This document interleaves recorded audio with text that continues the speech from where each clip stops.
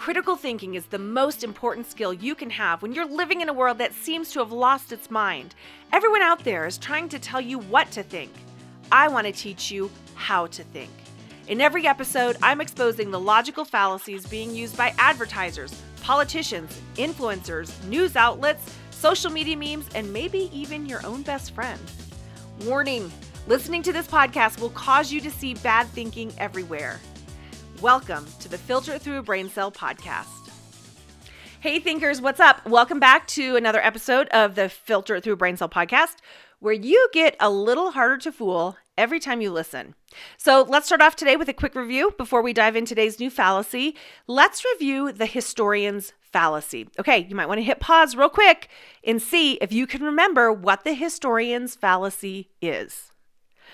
All right, so the historian's fallacy happens when people look back at something that happened in the past and they judge the people's actions and decisions based on the knowledge or information that's available now, but wasn't available then. So the question to ask yourself for the historian's fallacy is this. Is this really something they could have known was going to happen, or is that just the benefit of hindsight? This is a good one, y'all. So if you want to hear more about this fallacy, go back and check out episode 79. Okay, so the new fallacy we're learning about today is called the burden of proof fallacy. Burden of proof simply means the person whoever is responsible for proving a claim, right? So the burden of proof fallacy happens when the responsibility to prove a claim is put on the wrong person. Typically, the burden of proof belongs to the person who's making a claim. So it's wrong to make a claim and expect someone else to prove you wrong. If you're making a claim, you should be the one to say why your claim is accurate and to give the evidence and give proof behind it. Sometimes you'll hear this fallacy referred to as shifting the burden of proof or misplaced burden of proof. And yes, there are some similarities to the appeal to ignorance fallacy that we talked about in episode 28, but burden of proof is a really important concept, so I wanted to give it its own episode. All right, so a simple example of the burden of proof fallacy is if John were to accuse a fellow student of cheating on a math test. The question the math teacher is going to ask is, how do you know? What proof do you have that he cheated? Well, John can't say, well, why don't you have him prove that he didn't cheat? Because I guarantee he can't prove it. That would be ridiculous. Of course he can't prove that he didn't do something. If John is going to accuse him of cheating, he is the one who needs to have proof that the other student actually cheated. So the problem behind the burden of proof fallacy is that you can't just say stuff, give no proof of what you're saying, and expect other people to defend against what you're saying. You have to make a case. You have to offer evidence and produce good arguments for what you're saying. You've probably heard the phrase, innocent until proven guilty. In our legal system, a person is, or is supposed to be, assumed innocent unless the prosecution can make a good case and convince the judge or the jury that the person is guilty. The burden of proof is on the prosecution. It's on them to back up their accusation. Another example is informal debate. In formal debate, the burden of proof is on the affirmative team, and they have to show how the changes that they're proposing are necessary, are helpful, and will actually solve the problem.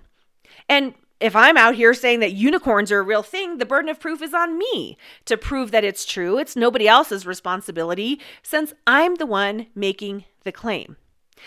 Another way that we see the burden of proof fallacy kind of come into play is when someone denies or refutes a well-documented or very well-accepted, long-accepted fact or theory. For instance, let's take gravity. So the law of gravity has been around and accepted for over 300 years, or at least mostly accepted. I have heard some people who believe in a flat earth claim that there's no such thing as gravity, that what we experience as gravity is actually our earth moving upwards in space. Now, I am not here to argue the points of the laws of gravity or flat earth beliefs. And I'm not going to get into that, so don't send me emails about it, okay?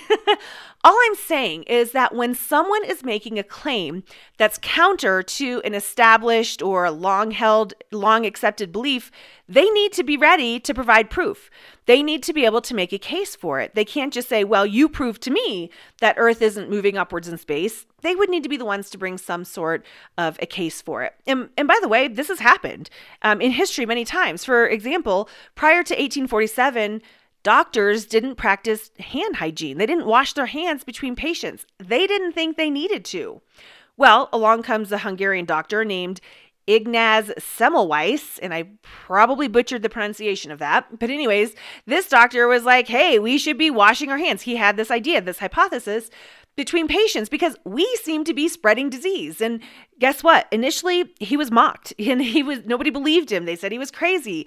The burden of proof was on him to prove his new theory. So he ran experiments and he collected data, and he had provable stats that he could show that his theory was correct. And of course, now hand hygiene is not just a part of common medical practice, but it's a part of our general population's culture as well. We wash our hands.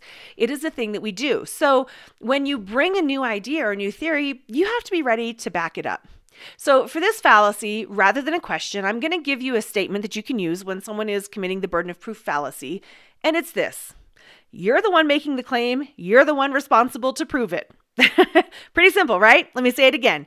You're the one making the claim, so you're the one responsible to prove it. All right, guys, that's it for today. Remember, when you learn how to think, you will no longer fall prey to those who are trying to tell you what they want you to think.